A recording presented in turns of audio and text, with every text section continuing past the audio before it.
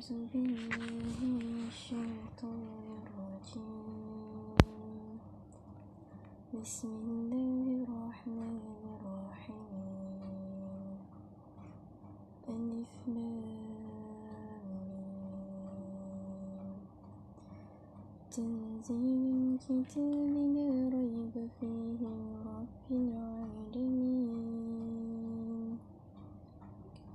أم يقولون افتراه، بل هو الحق من ربك لتنذر قوما ما أتاهم من نذير من قبلك لعلهم يهتدون. الله الذي خلق السماوات والأرض وما بينهما في 6 أيام ثم استوى على العرش. ما لكم من دونه من ولي ولا شفيع أفلا تتذكرون. يدبر الأمر من السماء إلى الأرض ثم يعرج إليه في يوم كان مقداره 1000 سنة مما تعدون. ذلك عالم الغيب والشهادة العزيز الرحيم، الذي أحسن كل شيء خلقه وبدأ خلق الإنسان من طين ثم جعل نسله من سلالة من ماء مهين ثم سواه ونفخ فيه من روحه وجعل لكم السمع والأبصار والأفئدة قليلا ما تشكرون. وقالوا وإذا ضللنا في الأرض أإنا لفي خلق جديد بل هم بلقاء ربهم كافرون.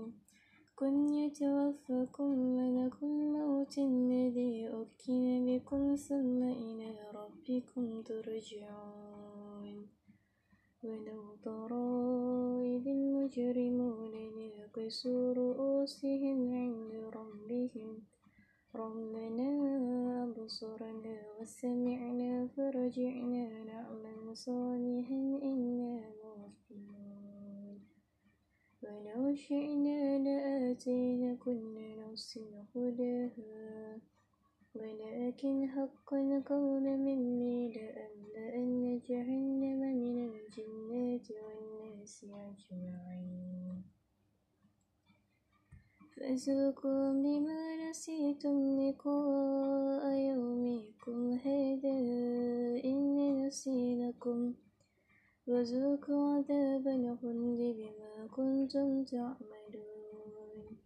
إنما يؤمن بآياتنا الذين إذا ذكروا بها خروا سجدا وسبحوا بحمد ربهم وهم لا يستكبرون.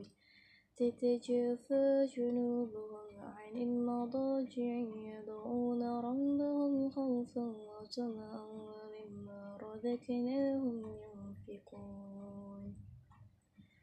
فلا تعلم نفس ما أخفي لهم من قرة أعين جزاء بما كانوا يعملون.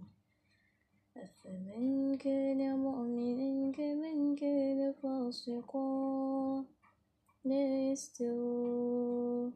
أما الذين آمنوا وعملوا الصالحات فلهم جنات المأوى نزلا بما كانوا يعملون. وأما الذين فسقوا فمأواهم النار كلما أرادوا أن يخرجوا منها أعيدوا فيها وقيل لهم ذوقوا عذاب النار الذي كنتم به تكذبون. ولنذيقنهم من العذاب الأدنى دون العذاب الأكبر لعلهم يرجعون.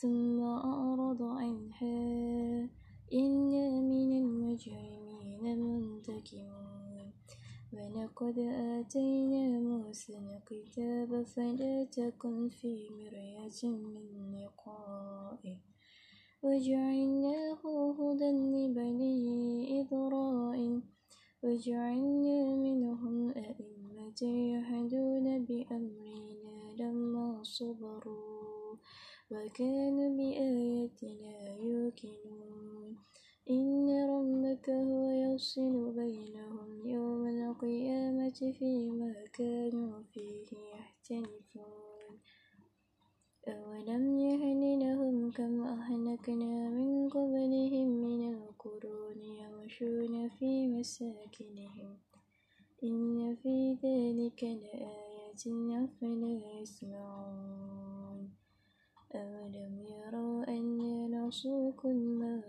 إلى أرض جرز فنخرج به زرعا تأكل منه أنعامهم وأنفسهم أفلا يبصرون ويقولون متى هذا الفتح إن كنتم صادقين كن يوم الفتح لا ينفع الذين كفروا إيمانهم ولا هم ينظرون فأعرض عنهم وانتظر إنهم منتظرون صدق الله العظيم.